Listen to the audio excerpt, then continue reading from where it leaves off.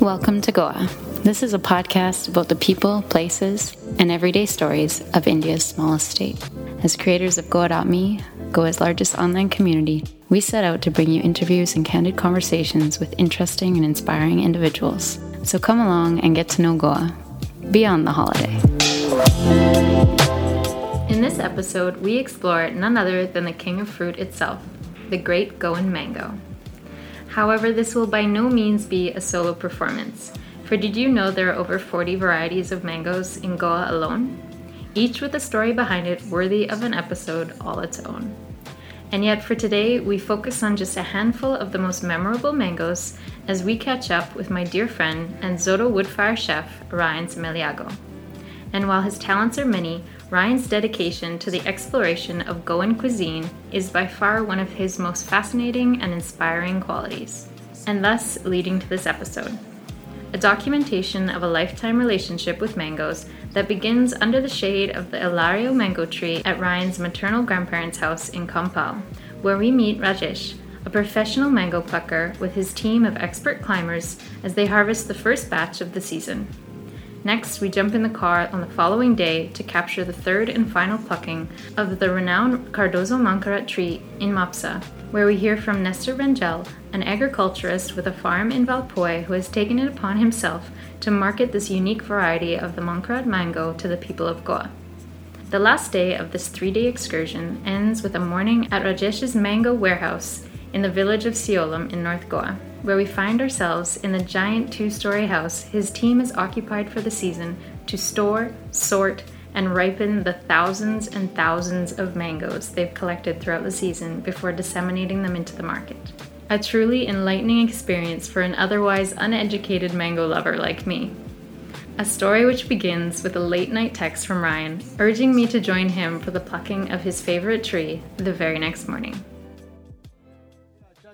इससे अच्छा भी निकाला तो चलेगा ये थोड़ा लंबा चलेगा पकने में but it will get ripe. Yeah, it will get ripe. But still we'll pluck only which are perfectly ready. And just to show you, if you see the mango here, this is the Ilar mango. By far the sweetest mango among the sweetest mangoes in the world. Okay, and I say this with absolute conviction. The beauty of the sweetness is more to do with the sun than to do with the fruit itself. Because this is the mango that gets the maximum sun throughout the year, and it's a very late fruiting mango. So it has the height of the summer, like you have April, you have May, which is like the hottest part of the year. So as a result, the sweetness levels are very high. And when we talk of sun-kissed oranges and sun-kissed fruits, that's the true example of a sun-kissed fruit. You know, so because it flowers late, it fruits late. This is the first plucking of the year. Believe it or not. So the season started in February when you had ripe mangoes in the market. But today we are in the end of May. Generally this fruit would get ready, say, in the first week of May to the last week of April to the first week of May. But this year, because of the prolonged monsoons the last year, the fruiting season has shifted by a few weeks across all the varieties. Whether it's Mankurat, whether it's Xavier, whether it's Alfonso, whether it is Malguez, whether it's Musarat, all the mangoes have shifted by at least 2 or 3 weeks later than... At least 3 weeks. At least 3 weeks later than normal. And Rajesh over here, what he does is that he approaches a lot of people who are unable to maintain their own trees, who are unable to harvest their own trees, because in the old days, the concept of pruning was not there, where they pruned the tree to keep it short and bushy. They used to let the tree grow large. So as a result, one, it bore more fruit, and second, gave more shade. But they had a lot of labor in those days. But now labor is very difficult to come by, and train people who can climb the trees and recognize which fruit to pluck and which not to pluck are very difficult to find and come by. Therefore, people like Rajesh have made a business out of it, and also a service. It's like a balance. So what he does is he would pay a family a lump sum amount for a tree or for a set of trees and give them a certain amount of the harvest. So they'd get best of both worlds. They'd be able. Otherwise, they used to have a lot of rotting mangoes in their go-down or in their pantry or in their attic or wherever. And it is very difficult for them to get people to pluck, because earlier our local people used to pluck these mangoes, but nowadays things have changed, and we have to hire people from outside Goa. So my people, they are all from Madhya Pradesh. So I call them every year. Actually, they work 7 to 8 months or a year. Yeah. So Like just plucking mango. no, 7, 8 months? they pluck mangoes just for 4 months. Okay. For rest of the season, they are doing the maintenance work, like Right. cleaning the mango trees, because a lot of parasites grow on the mango tree. So we have to clean those. It takes at least 1.5 months to do that work. We do this work in the month of September when the rain becomes less. It doesn't rain too Yeah, much it that time. poses a lot of falling risk or hazard Yeah, because yeah. of slippery trees Slippery, and yeah. moss on the top surface of the tree. And as you see, they use no protective harness. They don't use any. They're just purely skilled core strength and muscle. Yeah. And secondly, what these guys also do during the other 3 to 4 months is they tie up trees, the branches that can either cause. Before tying, we do the work of spraying the insecticide. Okay. Sometimes if the owner doesn't want chemical insecticides, we go for organic also. We have organic insecticides also. So like that we do spraying work, and after spraying, when the fruit grows so big, we tie those branches with the help of ropes, so that it serves two purposes actually. It prevents branches from breaking, that is one, and second main purpose is it also gives safety to our people who climb the tree and pluck, because sometimes what happens, already the branch is overweight because of the mangoes, then our person climbs and it gets more weight on that, so sometimes it breaks also, and it had happened to me. My two people fell from a height of around 12 meters. Luckily they escaped without injuries. I've eaten mangoes from several parts of the world. Fiji, I've eaten from New Caledonia, from Africa, from Mexico, South Americas.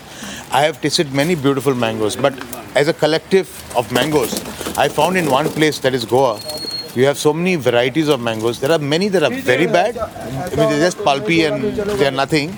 But there are many mango varieties that are also very good. ये इधर का ना जो बाहर है ना अच्छा गोल हुआ है तो ही तोड़ो, नहीं तो छोड़ा तो चलेगा. Hey, don't drop it. What's the percentage of I mangoes? always tell them, see, if you pluck 100 mangoes, so after plucking 100 mangoes, if 5 mangoes fall, that is acceptable. If more than 5, then it will be a loss for me. So try to avoid. Because a fallen mango fallen, cannot be ripened. Yeah, It gets spoiled. yeah. Because what happens, there are two ways of ripening a mango. One is what we call Zard piqué or Amor piqué, which is basically mango that is ripe on the tree. They get a little blemish, like at the stem.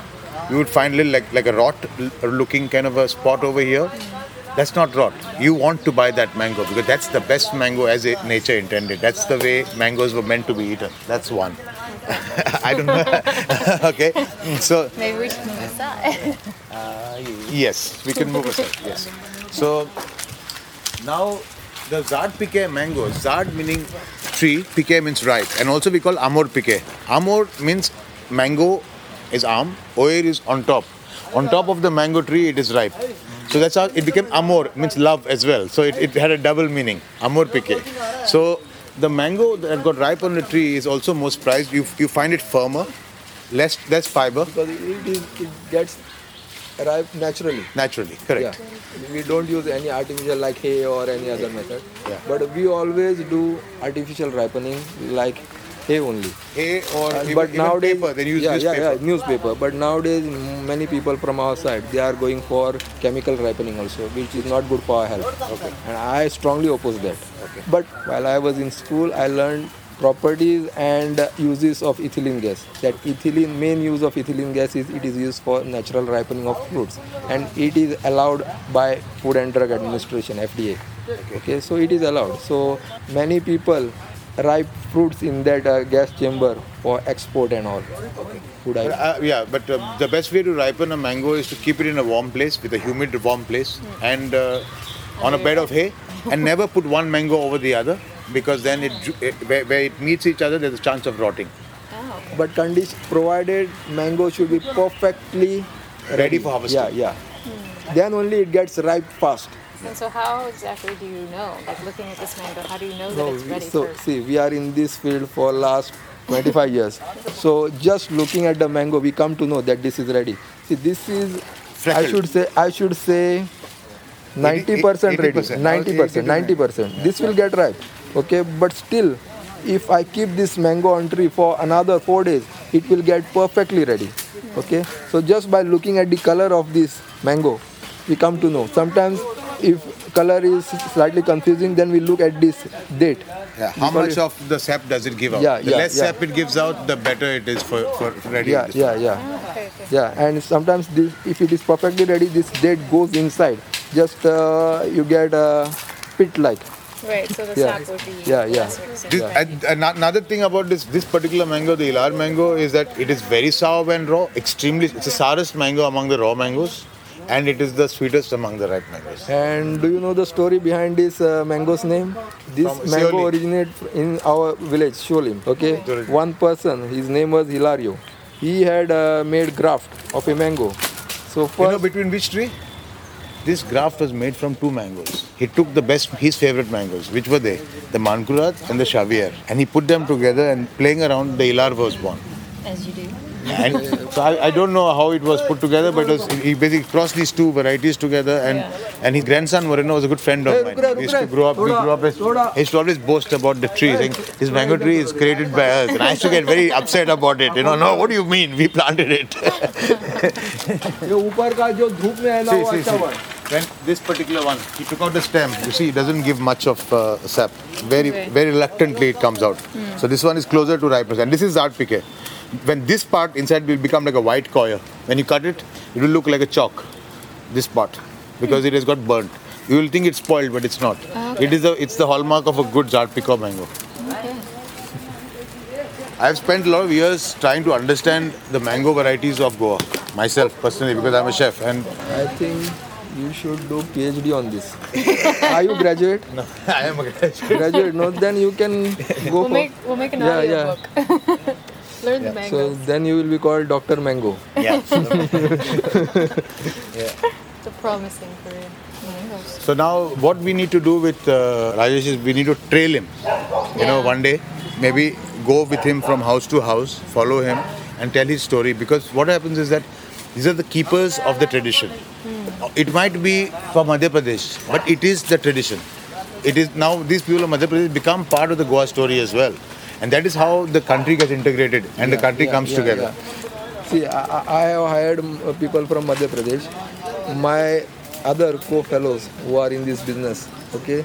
Some people have from Jharkhand. Yeah, Jharkhand, from Orissa. Bengal, Orissa also. Now, earlier we used to hire people from neighboring states like Maharashtra and Karnataka. Now, even those people, it is very difficult for us to get those people because they are not interested in this work now. Yeah. Seems to be the common issue. Yeah. And also coconut tappers, toddy tappers. Yeah. A very important part of our gastronomy is vinegar. A very part of our gastronomy is also coconut feni and many other fenis that come out of coconut feni, like dukshiri, ale, jire, and sauf, aniseed. So what happens is that, like even the bakers, for example, today the bakers are all from Bihar and Jharkhand. Okay, but originally the baker boss is from Majorda. Majorda is the village of bakers. Similarly, Sioli is actually a village of mango growers. Okay. And from there came a lot of different varieties of mangoes, and Ilar is one of the most prominent ones. The government of Goa and the horticulture department, they have a competition every year. And Mankurat a lot is made out of Mankurat, Benkurat. These are different types of variety. Benkurat is also another variety. Benkurat, Yeah, there is one tree over here at Panjim, Santines. Okay. Yeah, it belongs to Mr. What's his name? Shiva Vaingankar. Okay. And typically in a day, how many households, how many trees do you pluck? Now we are in a relaxed mood, okay. But when Mankurat mango starts ripening everywhere, it is very difficult. Means we take a lot of trees, so we have to finish plucking within time. Early to market, bigger money. Market as well as if we don't pluck on time, we suffer losses because a lot of mango starts falling after getting ripe. Right. And rate of getting ripening of Mankurat mango is quite faster than other mangoes. Okay. Because if there are 2 trees, say one Mankurat, other one is Alfonso. If Mankurat mangoes falls, say 200 per day, 200 mangoes falls per day. Other Alfonso mango you will get only 100. So the rate of falling or ripening is double of Manpurat variety. And typically, maybe Ah. I just heard this somewhere, but देखता हूँ. mango trees give fruit every second year. Now, there are trees that cross a certain life of optimal harvest. Okay, like for example, this tree, if it's kept well, like this tree gives mangoes every alternate year. Yeah. This particular one. Last year we didn't get mangoes for this tree. Yeah. Yeah. So last year we get a crop of around 100, 200 mangoes. This is like 4,000 mangoes, I would imagine, coming out of these trees right now. Okay. So, Nare, 4,000 mein atla, no, Ajay? No. I'm expecting 2,000. 2,000 mangoes. Yeah, because see, here there are less mangoes. Over here only this main branch, it has more. Yeah, always this branch has the Yeah, most, yeah, the yeah. one over the roof these- because it gets the best sunlight. It's See, open. Ryan, Cardo's mangoes. Cardos. These are Cardos. These are actually Manpurat mangoes, but the Cardos variety. See how attractive they are. Those, they're beautiful. Bright, attractive color. And you get this also late in season. Cardos Mankurat doesn't come like the early Mankurats. Tomorrow we will be plucking last crop. Okay. Third time we are Third plucking. plucking. Third plucking. Tomorrow. And the third plucking of Mankurat Cardos is the best Okay. because of the sun again. Right, they've held as much. See, now he had kept 1,200 per dozen, and he will give only 6 mangoes per person, not more than 6. He is telling because this time Yeah, the someone crop might is hoard less. it. Yeah, and there is a lot of demand for this mango, so people are demanding more mangoes. So he had restricted to 6 mangoes only. Very modest. And so we set off the very next morning to witness this final plucking of the season and hear from the man himself, Nestor Rangel. Okay, I am standing below the Cardos Mankurat tree. There's just one original tree in Goa. It's actually in the house of Dr. Cardozo, who is from Mapsa, and this tree is about 65 to 70 years old.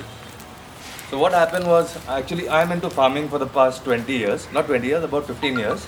About 2.5, 3 years back, the agriculture director of Goa, Mr. Nelson Figueredo, he contacted me saying that Mr. Faust Cardozo, who actually owns the tree now, wanted to do the marketing of this particular mango being something special. So what happened was, all these years, they were removing the mangoes and just distributing to their friends. And majority of mangoes were going into the market without, it was just going as a mango. Many years back, what Mr. Cardozo did, he took one of the mangoes and went to ICR, the Indian Center of Agriculture Research, and they managed to get something called a germplasm for this particular mango tree. And what has happened is, I am an agriculturist for some years now, and I've got an orchard of about 800 trees. I've got a high density orchard, I don't allow my trees to grow too big. So I managed to sell about 2 lakh mangoes every season. I get about 300 to 400 per tree, and it's very easy. We don't have big trees, so it's easier to harvest. So when he saw that I was doing the marketing of my mangoes, he had a talk with me, and I decided that I'll take up the marketing of this. So last year I took up the marketing of this, and it actually spread. I think even Ryan has picked up some mangoes from this. A lot of mangoes. A lot. I must have picked up 100 from you last year. So what has happened is, the word has spread all over, and this is a very special mango. It's big in size and it's got less fiber. It is very sweet and it's got fantastic flavor. Arguably, I would say, I've worked many years in the north. I've tasted the northern side mangoes like Langra and Dasheri and all. I think you cannot compare this with that. This is something extraordinary. It's out of the way. So we decided to do this, and we have got such great comments on this mango. Like, some people are telling this is arguably, or some are saying even inarguably, the best mango they've ever eaten. So we have decided this mango should go all over Goa. People say our mangoes are the best. I'll say this is the best in India. I'm not boasting about it, but I've tasted quite a few mangoes. I've got about 50 different varieties at my farm, and I feel this is one of the best mangoes that I've ever tasted, and many people have said the same thing about it. This tree is special actually. Mangoes usually in Goa are alternate bearers. So this tree, in the on season it bears about 4,000 plus mangoes, in the off season about 2,000 plus. So it gives you quite a decent amount of mangoes every season. This year it's a bit less because I think 2 big branches were cut. Yeah. And overall the season is poor this season, I think. Because of the late monsoon. Late monsoons and the weather conditions, there were no cold. So the trees were not stressed. They got a lot of water. And secondly also it rained in between quite a few times, which have tended to spoil the flowers. Yeah, get a lot of fungal infection. Yeah. So the flowers fall down, they don't this. Could you tell us what all qualities affect the breed of the mango? Like what? Actually, I'll tell you what. This tree, Mr. Faust Cardoz, He told me about this tree. This tree was just a chance seedling. You know what's a chance? See, mangoes are usually a cross-pollinated. If you put a seed of a Malkorad mango, and Malkorad is Malcorado, it's not Mankorad and all, it's Malkorad. If you put a seed of the Malkorad mango, it's not necessary that you will get a Malkorad mango. Being cross-pollinated, you could get something worse or you could get something better. Fortunately, this tree turned out to be better. So this is all chance. It's not been specially genetically engineered or whatever. It's just a chance seedling. And they used to play on this, and this tree used to just go in the market. The guy who was harvesting this, he just used to send the mangoes in the market without any of this. People buy it and finish it off. But now, after we have started the marketing, it's going as a Cardozo Mankorad, which is giving it some value to the tree. So we hope to take it better, one of the better Goan mangoes, and hope to proliferate a lot. In fact, no, I think this year, overall, the mango growers are lucky that the season was bad. Like Maharashtra has got 30% only of the crop. If they had 100% of the crop with this COVID problem around, they'd all go bad. the mangoes would have come to 50 rupees a dozen. They would be rotting. And that's why you see all over there, on the roads, you'll see mangoes coming, because Maharashtra has not been able to sell their mangoes. Mumbai is a big market, Delhi is a big market, but the mangoes are not going. And in a way, they are lucky. So if I had a full crop at my farm, I too would not be able to move around freely because of the distancing measures over here. Because last year we do something called street sales. He knows about it. We do street sales. We go all over different places and we wait there for about half an hour, but everything goes. What we do is we have a big WhatsApp group. So we decide different points. At this particular time, we will be at one particular point. So on the group, people get the numbers and they come and they take. So besides mangoes, we sell grapes. There's a guy from Solapur selling grapes. I sell cashew nuts. I sell the kokum, sola. We sell plantains from my farm. And many other items that are mostly made locally. So that's how we do it, and everything moves. Last year I think I sold about 2 lakh mangoes in retail. He will know, he's seen the sales, like it's a mad rush sometimes. People fighting for mangoes. Fighting for mangoes. That way. The US has Black Friday, Goa has mangoes. That's awesome. Now, clearly, this was a lot of information to digest and an absolutely amazing experience to have. But I still wanted to sit down with Ryan to find out exactly what got him hooked on the story of mangoes to begin with, and how his relationship to the fruit has evolved over the years. I've been fascinated by mangoes for a very long time. And ever since I was a child, even to the extent of getting into trouble for stealing mangoes from the storeroom when I was not supposed to get there in the first place. And there's a lot of pain involved with that, but a lot of pleasure at the other end of the last mango bite that you take, and with the juice dripping down your elbows, and and it's pretty evident where you've been by the look on your face and all the mango specks around your cheeks, fibers in teeth, and just trying to hide the juice that's dripping down your hands. So as we grew older, I got very intrigued by the varieties of mangoes. I knew they were called something, but as a child, all mangoes are mangoes, because we had different mango trees in our house that were not Mankorad. I had knowledge as a child that there were other mangoes too. So we had the Malgairs growing in our South Goan house in Verna. And we had the Ilario growing in Panjim at our Kampal house, which is the tree right now, will be 68 to 70 years old. My mom planted it when she was 6 or 7 years old or 8 years old. And so she would have been like 77 now. So do the maths, about 70 years old probably, or 68 to 70 years old. And we had another tree which is called a kunt. Let me tell you what a kunt is. A kunt is a chance seedling. Like we saw the chance seedling in Mapsa at the Cardozo house where they have the Cardozo Mankorad. A chance seedling is a seedling that is thrown, a seed that is thrown of a mango that's consumed, and it sprouts up, germinates and becomes a tree, and then it gives mangoes. Generally, trees grown in such ways don't give the best quality of mango. They give what we call in Goa as gonta. Gonta meaning drops, or sips rather, we take a sip. So basically sucking mangoes in English would be the best translation for it. And these mangoes were generally tart, sweet. Sometimes you get a bad one that was tart. The raw mangoes of this particular sucking mango varieties are best suited for actually pickles when it's tender, So miskut, which is a common Goan pickle made out of mangoes with asafoetida and mustard and chilies as the main flavor profile. So coming back to mangoes, the mangoes that are of certain commercial value are as follows. You have the Mankorad. You have something called the Bem-Korad. What is Bem-Korad? Malkorad is bad color in Portuguese, and Bem-Korad is good color. Color referred not to the flesh, but the exterior, the fruit, how it looked. Okay. That's why if you look at a Mankorad, it looks like a very plain monochrome yellow. which is not that attractive if you have a mango at the side of it, which has got red, green, yellow, and a little orange in it, and some little freckles, and that adds a lot of charm and beauty to the fruit itself, visually. So Beg Gurad was that. And then we have the Malgaiz. It also has a reddish, green and yellow tones to it. The Fernandine and the Musarat.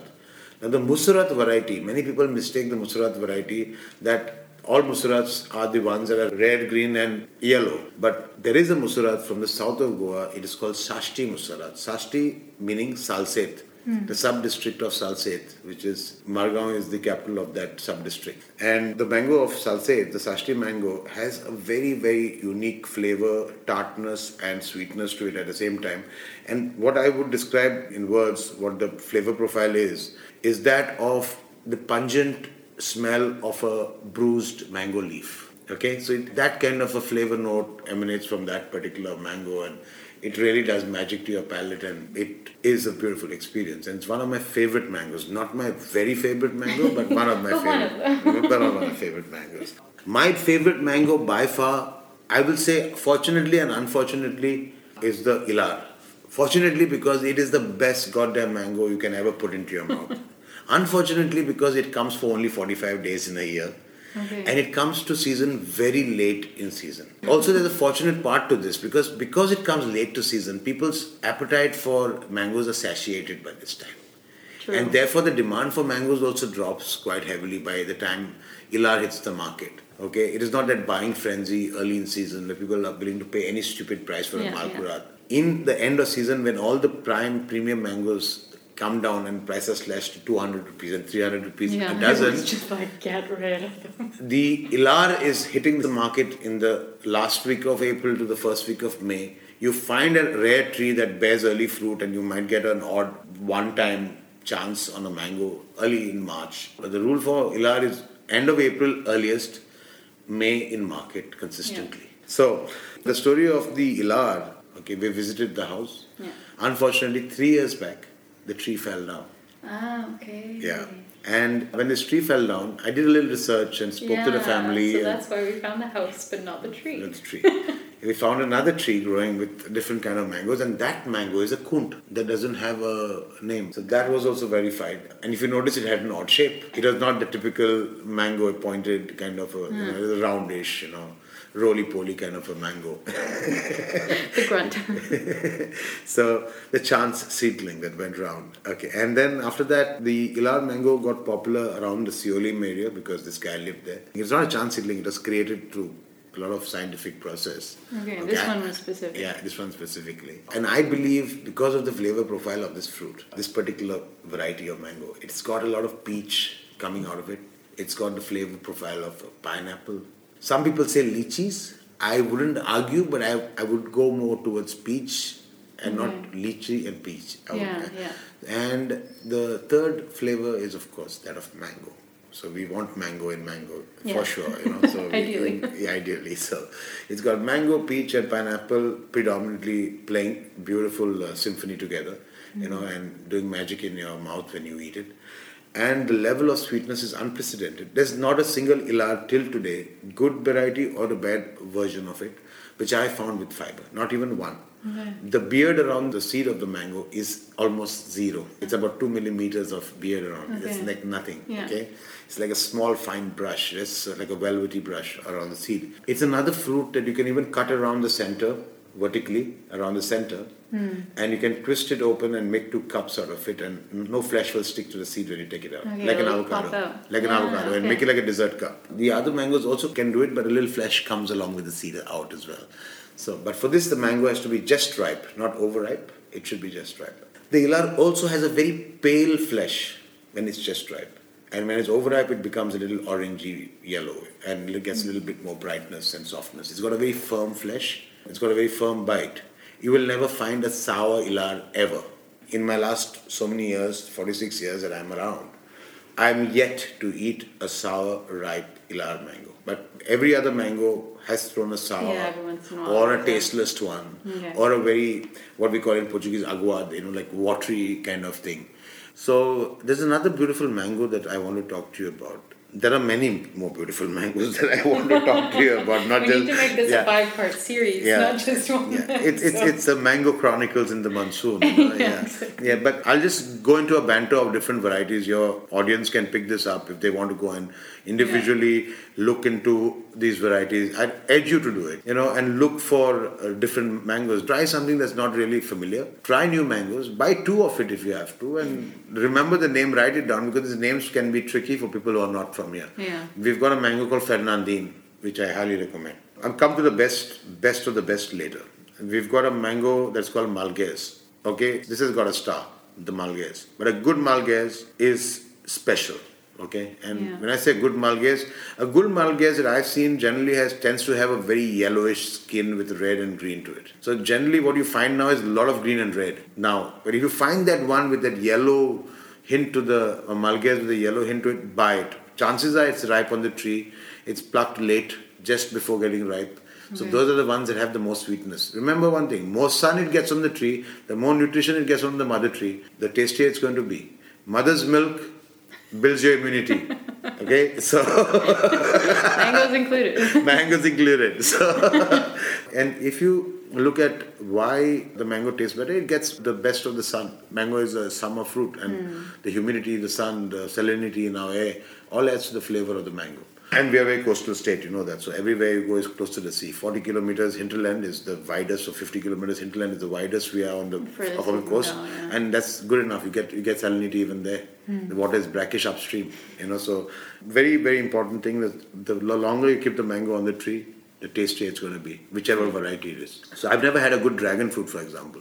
But when a friend of mine brought a dragon fruit ripe on the tree, I then realized what a dragon fruit tastes like. Yeah, growing up in Canada, fruit is we have great fruit. Let's not get me wrong, berries and peaches and all that, but which you don't get here, which we love. I miss so much when I'm here. But mangoes, papayas, bananas, dragon fruit, any of these things, they taste like nothing in Canada because they're plucked so soon, they're shipped so far, and then they don't even ripen properly, and so they don't have any flavor.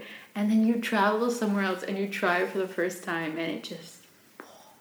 Yeah, that's true. It's incredible. And especially when you go foraging, like wild strawberries, you cannot find it in the market because you have to consume them immediately. Yeah.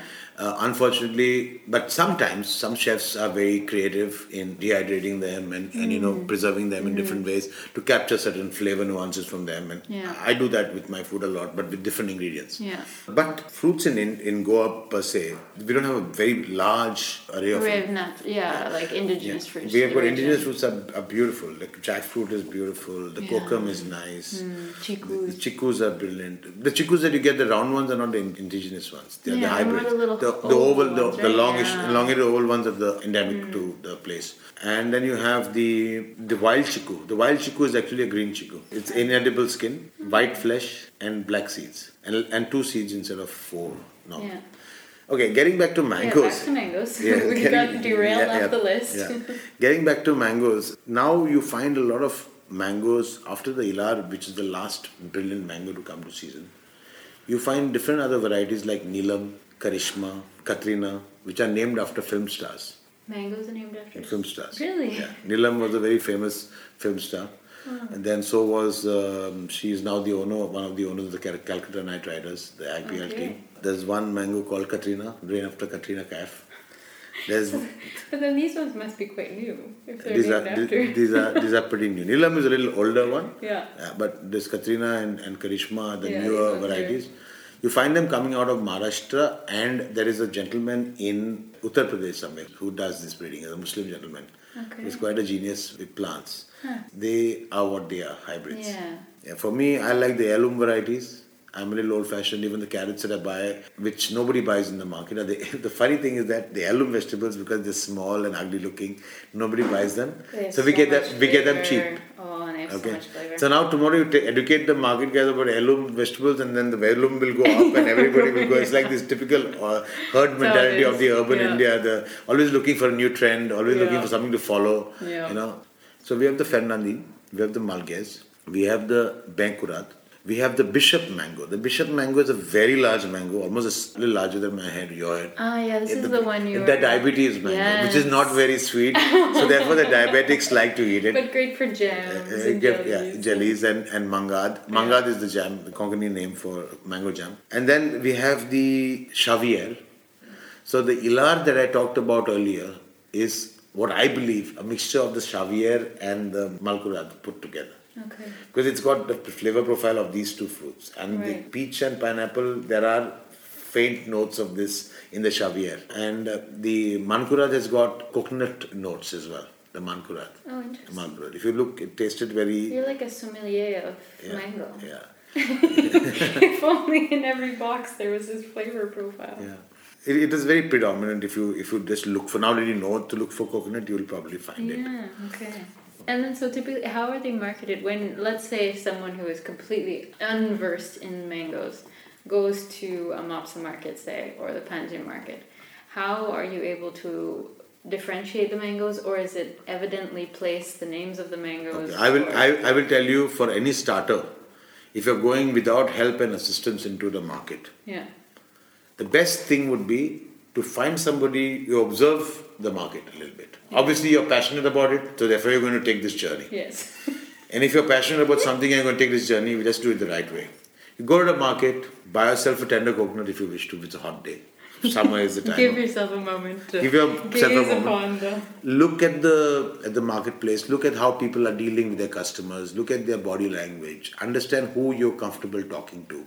Select 5 people in this process, not one. Select 5, and browse through all these 5 and talk to them about the mangoes. What mango is it? If they are receptive, great. If they are not, move on. Yeah. And you will find somebody who's receptive. Out of this 5 that you've identified, if you find not a single one is receptive, you've got practice of doing it with 5. Do it with 5 more. Spend 3 hours at the market. If it's doing it right, Yes. you know, it's an experience. this is the feel and touch way. This is the way humans connected. This is the way information was sought. There's no Google to this. Yeah. Okay, there's no marker to each stall. Yeah. We've sent reviews that this woman is the best. No, 5 stars, 3 stars, 2 stars. So that's what I love about the markets here is It's very analog. it's so like my rule of thumb when it comes to bartering or going into markets and finding things is just that, like, go banter with a few of them, and whichever one of them just lights up and gives you an honest, great experience, like whether they charge me more than the other guy, I don't even care anymore. And I'll tell you, it's not charging you more than the other one. The value for the cheer is what you're paying for. Exactly. So pick up 2 of each mango. You might be tempted to pick up more. Don't. Because then you'll just burn a hole in your pocket. Because if you reach Goa, say, in the first week of March, mangoes are still expensive. Yeah. Okay? Stay away from the Malkurad towards the start of your stay. Have Malkurad last, because even 5 days past, the price drops. Right. Okay, it's like a daily thing. So it's a daily price of the market for that day. So it doesn't go up. It will always go down. So start with mangoes like Pairi, Xavier, Malguez, Fernandine. They come in quite early to the market. Okay. Generally you will find Mankurad, Xavier and Pairi. These are the 3 you will find in the early season. And as we go to the middle of the season, towards the early end of the middle of the season, you will find more mangoes like Malguez coming in slowly. You will have the Fernandines, the Musarats coming in, the Kunds coming in. Many of the Kunds come in. Try the Kunds. Even if you hear a Kund, pick up 1 or 2. Get an experience. Okay? But remember one thing. The Kund you get today is not the same Kund you'll get tomorrow. True. Okay? So if that woman happens to have more stock of it, she will give it to you. Or 2-3 people in the market will have it. But Kunds are such a thing that you have to wing it. You have to know where to get it from. Right. Okay? And I remember last year when we went to Mopsa Market right around, I guess it was late May, in a frenzy to go pick up boxes and boxes of mangoes and send them off to friends. And you took me to specific areas for specific mangoes, and I used to think that it was all just there are several reasons for specific people as well, not just for the mango type. Yeah. One of the reasons is there are credible, ethical vendors, and there are non-credible, unethical vendors. The ethics in the process of mangoes, in selling of mangoes, is basically how they ripen it. Right, okay. Whether it's It's, naturally ripened. force or- ripened with chemicals or it's not, and that's for me a very important part because I like to keep my consumption as real as possible. Yeah.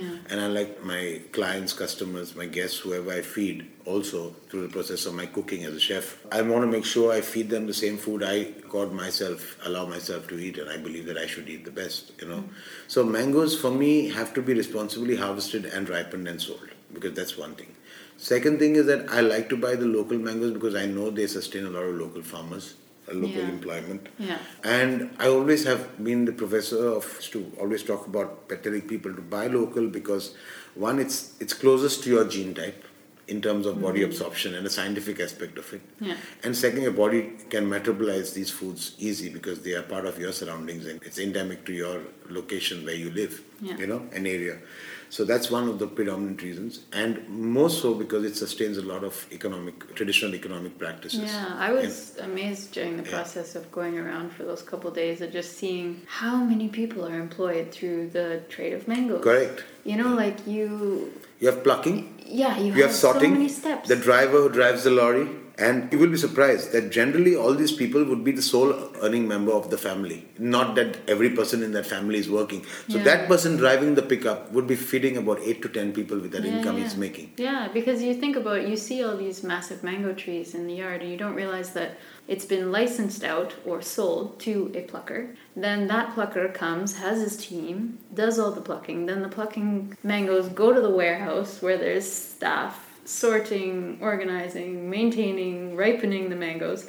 Then it's brought to the distributor, auctioned off, and sold to whatever vendor is going to then disseminate it into the market. Then you have the women and the men that you meet at the market that you buy your mangoes from. Yeah. There are so many people before that, and it's similar for, I guess, every industry, but something so simple as a mango, I guess you don't think of it Yeah. all. Mango slowly is getting into a very corporate space as well. And that's frightening. That's Yeah, that's a little frightening. At the same time, what individuals like me are doing very privately and quietly, because we want to create a community of people that understand mangoes, value mangoes, and want mangoes to reach out in the right way possible. Because today, whenever we talk about mangoes, it's very abrasive for me to hear something like, let's buy some hapus. First and foremost, it's not hapus, it's Alfonso.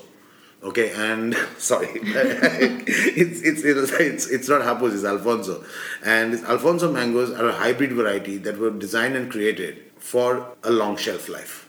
Okay, right. Okay, because most of the Goan mangoes that we have degrade fast after getting ripe. So we need to arrest the ripening by proper storage. That can be done through temperature control to delay the ripening. Not any chemicals required, and the cost of logistics there too.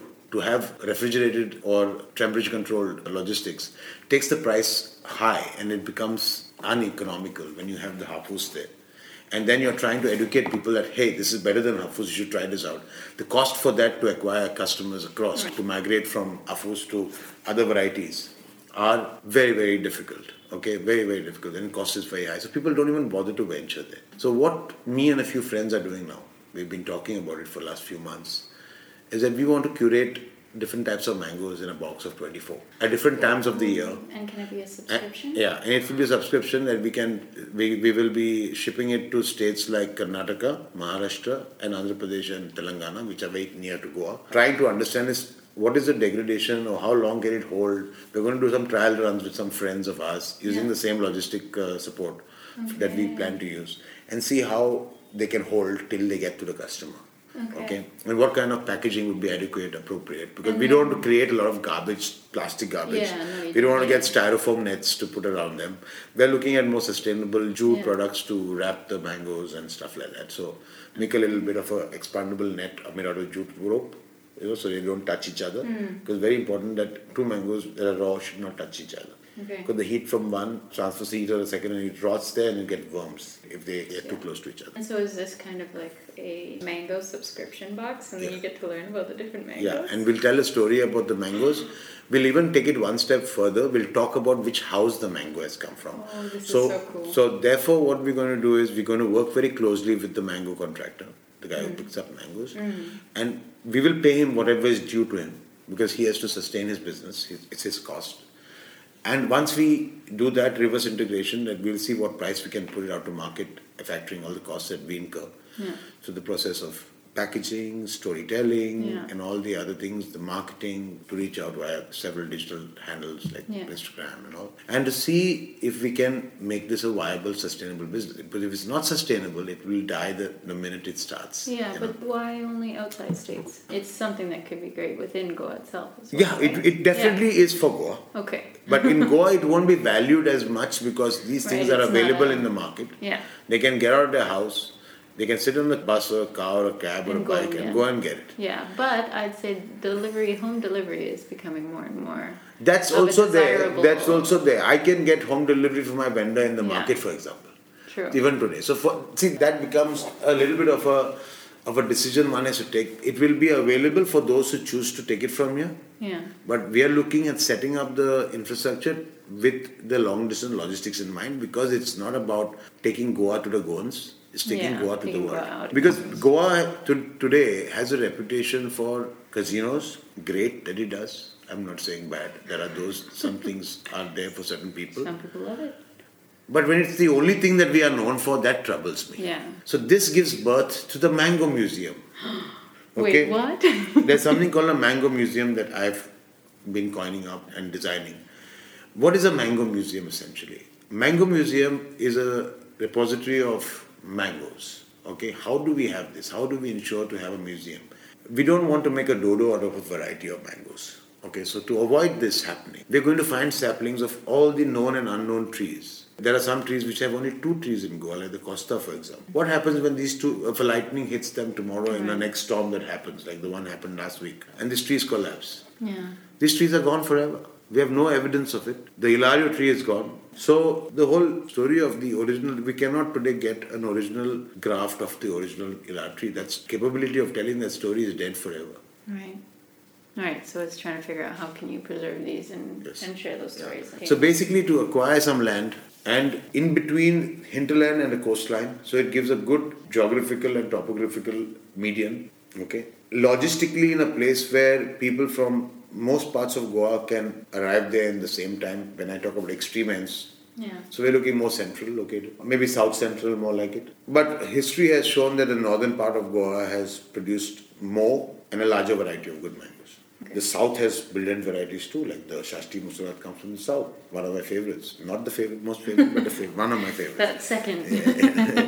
Maybe second, yes. Correct. Quite true. And Runner-up. the most important thing that we need to do with this thing is we need to constantly look, because there's always going to be a mango that has missed your attention. Constant conversation with the village elders. Not only the village elders, even some youngsters, because they're more intrigued, they go and get information of things that were taken for granted over the years. Right. Just interesting to explore how many different mangoes there are just within Goa itself. Yes. And kind of how mangoes are known, but how often do you dive so deep into the mango itself? You always have a fridge full of mangoes year round. So if you want to speak a bit to ways that you can preserve the mangoes or, freeze them and pulp them and... Yeah, so obviously the mango that I'm going to freeze is no secret. It's the Hilario. What I do is somewhere in the middle of its season, not in the start, not at the end. And there's a reason for that, I'll tell you. The best mangoes come towards the fag end of the summer. And the ones that come when it rains, come down, are not the best. So you generally pick up the ones that come a little later than the first batch, so it's got more of the summer heat. So I take those, I skin them the day I get them, take the seed off, cut them into strips, put them into zip bags and freeze them for the whole year. Okay. So I generally freeze about 400 mangoes a year and I have them throughout the year. But what I also do is I make jams out of the mango. I also make pulp out of the mango and keep them for my consumption at home. I also dry out some mango. Okay. And there's a preparation in Goa where we have this papads made out of mango as well.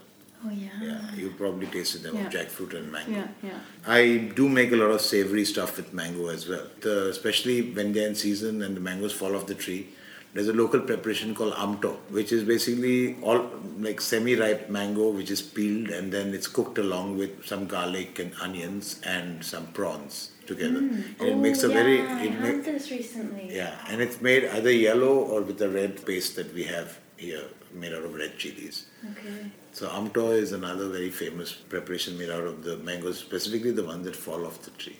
Okay. Because the Portuguese in their culture never wasted food. So out of things that were wasted or leftovers, there are dishes in Portuguese cuisine and also in Goan cuisine, like amto, which are made out of these leftover waste fruits. Right. We do a lot of interesting work here with mangoes because whether it's preservation, whether it is innovating recipes that already exist, improvising on them. And fermentation is a very, very important technique also that I've used in semi-ripe mangoes. Because what happens with fermentation is that the bacteria works on the organics, on the botanics, and they basically change the flavor profile completely. So becoming very pleasantly but unrecognizably mango. But it adds a beautiful, completely different profile to it. It takes on more woody flavor notes, earthy flavor notes, and also a little bit of fruitiness and tart that comes across. The tart is a predominant quality of fermented mangoes. The tartness, it gets sourer. So a lot of preservation techniques are there locally, traditionally. So that's how we can save them for the whole year. But the best way to enjoy a mango is have them fresh off the market. Plus I keep posting a lot of information on things, all things Goa, all things food from Goa, and all things that I'm doing with food on my personal handles on Instagram. One is Rev Ryan Similiago, and that's my personal handle, and what I do with food and my personal stories, which I do around food. And also I have a business handle which is zodo.woodfire, where I've started cooking contemporary Goan food, modern Goan food, or new Goan food, however you want to look at it, out of my home kitchen, because I was meant to open a restaurant in Panjim, which has got indefinitely postponed. It's on the back burner for a while. Again, again. With everything that's going on. Best to have a home kitchen. And so I've just decided to cook out of my home. I've got a relatively well-equipped, sufficient space, a largish fridge and refrigerator. Several large fridges and refrigerators. It's about 2,000 liters of storage in the refrigerated storage in my house. Okay, predominantly because of the mangoes that I have to keep and many other ingredients that I keep foraging, which I don't get throughout the year. But I like to experiment and work with them throughout the year at will. So I have them around. I do a lot of food buying. I buy a lot of interesting ingredients that I don't probably use them in my food, but I use them to understand flavors. I use them to understand how flavors play out with different vegetables, with different proteins, or with different desserts. So, yeah, I do experiment a lot. And this house kitchen is more like a lab kitchen. So it's a joy to come over to every time. I think your food exploration is going to have to be an episode all its own. Yeah, we need to talk about Goan food and what it represents. There's so many, because see, Goan food has not been written about extensively. Now of late, a couple of books have come out of Goan cuisine. I'm basically starting work on a program right now for online viewing about celebrating certain stars in Goa who have been not talked about yet. Mostly the women, especially people who are ladies of these grand houses and households. There is also a lot of these flying cooks. There's this thing called flying cooks in Goa, where these generally single mothers or women who are financially strained, they take it upon themselves to go from house to house cooking, because they are great cooks. So they go to these wealthy households and cook for a whole week, portion their food in boxes and freeze it for them. And then they go to the next house the next day and they do the same thing. So they're called flying cooks, and they've been in Goa for a long time now, this culture. So we should do something on food. I do something called as Zodo wood-fire cuisine. Zodo in Konkani, as you know, means firewood. Okay, and everything that I do is Goan. It stems from here. It's close to my heart, and I've decided I don't need to start cooking the best Italian food. I want to keep it at home, so I just want to work on good Goan food and take it to a place where it truly deserves to. And the ingredients here, the flavors here, also the Goa is a really experimental state. I think that comes it up is, a and lot. it is very evident that many of our cuisine classics, if you don't mind, it's a mango show, but I think it's we can reserve the last few minutes for But the most important thing is that we have to realize that Goa is a place that has welcomed cultures and made it their own. Cultures that are not local. I'll give you one great example of a a dish that we celebrate in Goan cuisine is the balchang. Balchang was brought by the Portuguese missionaries to Goa from Burma. Even it is said that the Goan coconut curry, which is made with coconut milk, comes from Burma, that technique. That was incorporated into our cuisine here. Yeah.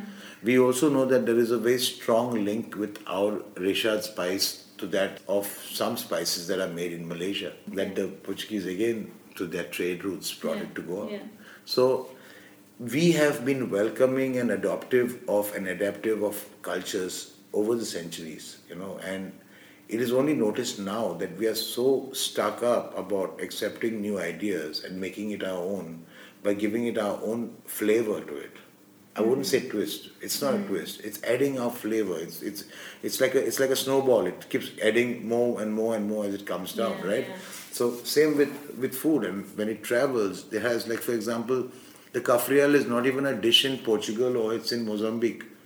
But kafra means black and real means real, and it was a preparation made by a Mozambique cook to the Governor General of Portugal, and he said kafrial, real black. That's how he called it, and it was just with 3 ingredients: piri piri, salt, and lime, and cooked on the charcoal, on live spit fire. And then it's become kafrial that we have here today with other spices like cinnamon and cloves, and some people put garlic, and some people put a lot of other things like coriander, and So it has become. There's no right or wrong, okay? And it's not like French cuisine where we have structured recipes, or terminology or a whole set of things. I'm trying to bring that sort of a semblance to Goan cuisine as well, so that we can have some sort of a recognizable technique that we can, use terminologies for them, so that it becomes generic to understand. If you say karintle is a word I've coined up, which it means stir-fried. Attribute karintle to stir-fried Goan. Budoni is another term that I have coined up for dipping sauces, and it comes from a Konkani word. Lonpe is another word, that dish that I have created for seafood marinated and cooked in acid, like the ceviche or the Tahitian salad. Lon coming from Konkani and Marathi, which means to pickle, and pe coming from pesh, which means fish or seafood. So basically, a preparation of seafood that is generally marinated or pickled in acid. Okay. So why I mentioned this starting off is that because now that I have links to Nagaland, and through my marriage and my wife being from one of the 16 tribes of Nagaland, I have had the good fortune of smelling, tasting, feeling, touching, and experiencing flavors that have absolutely blown my mind away. Yeah. And extremely different from And here. extremely different from here. And the beautiful thing is that they marry so well within our culture and our palate profile. They complement it. They don't fight it. So there is a synergy there. So that synergy is what I want to exploit. The word I use, exploit or harvest. Let's harvest that synergy and get something beautiful coming out of it. I've already been putting out food on Zodo.Woodfire. You've tasted it. Yes, You've oh ordered. my gosh, You ordered in. it's delicious. And there are a lot of techniques, like the way I treat my chilies is also a technique which I learned from the Northeast. Or not exactly, but I got inspired by techniques they use there to follow this process to get different flavors out of my food. Because what do you do when you have the same ingredients growing in your backyard? You cannot make them taste differently unless you treat them differently. So I use techniques like fermentation, pickling, even rotting to some point, salting, drying, smoking, combination of all this. So that works the same ingredient in 20 different ways to behave differently and act differently. So sometimes my chilies are extremely spicy. You don't taste chilies, but you only have fire. What you taste is a different flavor that comes from the chilies, but you don't recognize it as chili. So the fire is there, the chili is there, the fire is there, but you don't taste the chili. But because then you say, when I'm getting so much of fire out of it, why am I not tasting the chili? There should be a lot of it. Yeah, where is the chili gone? But that other thing that is making you happy, that's going to fire back, is the chili that you're tasting, but you don't realize it. Why are you going to fire when it's burning you? It's going in because of some magic that's happening somewhere in the back, and that magic in the back is what draws you back to the chili. You're sweating it out, sweating bullets, your eyes are red, your nose is running, you've picked up 7 napkins already. You have mango dripping down your arms. Dripping down your arm, and you don't know you're eating mango. And the whole time, you were eating a peach. No, I'm just kidding. Ooh, okay. No, this will need to be another episode. Yeah. I've learned a lot about mangoes. Yeah, you have. Just going and experiencing it. I had never been in my life in a warehouse full of mangoes. It was amazing. And it was a lot of mangoes. And A lot of mangoes. And that's not. This is the tail end of the season. the tail end of the season. And you know what? You got the sweetest mangoes. You were in the presence of the sweetest mangoes. Yeah. Because they are the sweetest at the end of the season. Just before. And many of them were. Now, what we need to talk about is the Zart Piquet mangoes. Do we? I've forgotten all the names of the The mangoes. Zart Piquet mangoes are mangoes, a generic term for mangoes that are ripe on the tree. Ah, right. Okay. And if you read in my post, the Zart Piquet post, which I put on my Instagram handle, you'll see that a Zart Piquet mango, when you cut it, but generally when you buy it, it has a kind of a blackening at the stem on top. So you think it's like spoiled or rotten, but it's actually sunburn. Okay. And when you cut the mango, you will find a little bit of a chalky, fibrous, whitish spot there. But it's not spoiled. You can eat through it because that's the part where it gets the most sun. Okay. And it's around that you find it's soft. And then as you get to the surface, it's hard. So when you touch a ripe mango of a Zart Piquet that's ripened on the tree, you will find out that it doesn't feel like it's ripe. But when you cut it, it's ripe. Yeah. Wow. Well, mangoes 101. I've got a very silly dad joke about mangoes. You want to hear it? Yes. Have you seen a mango on a coconut tree? No. A man go on a coconut tree?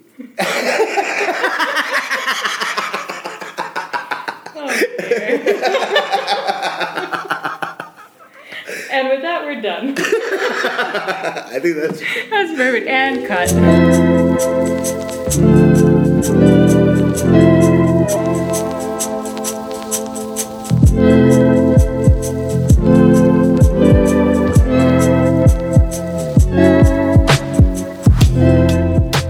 Well, there you have it, a deep dive into what may easily be one of our favorite fruits.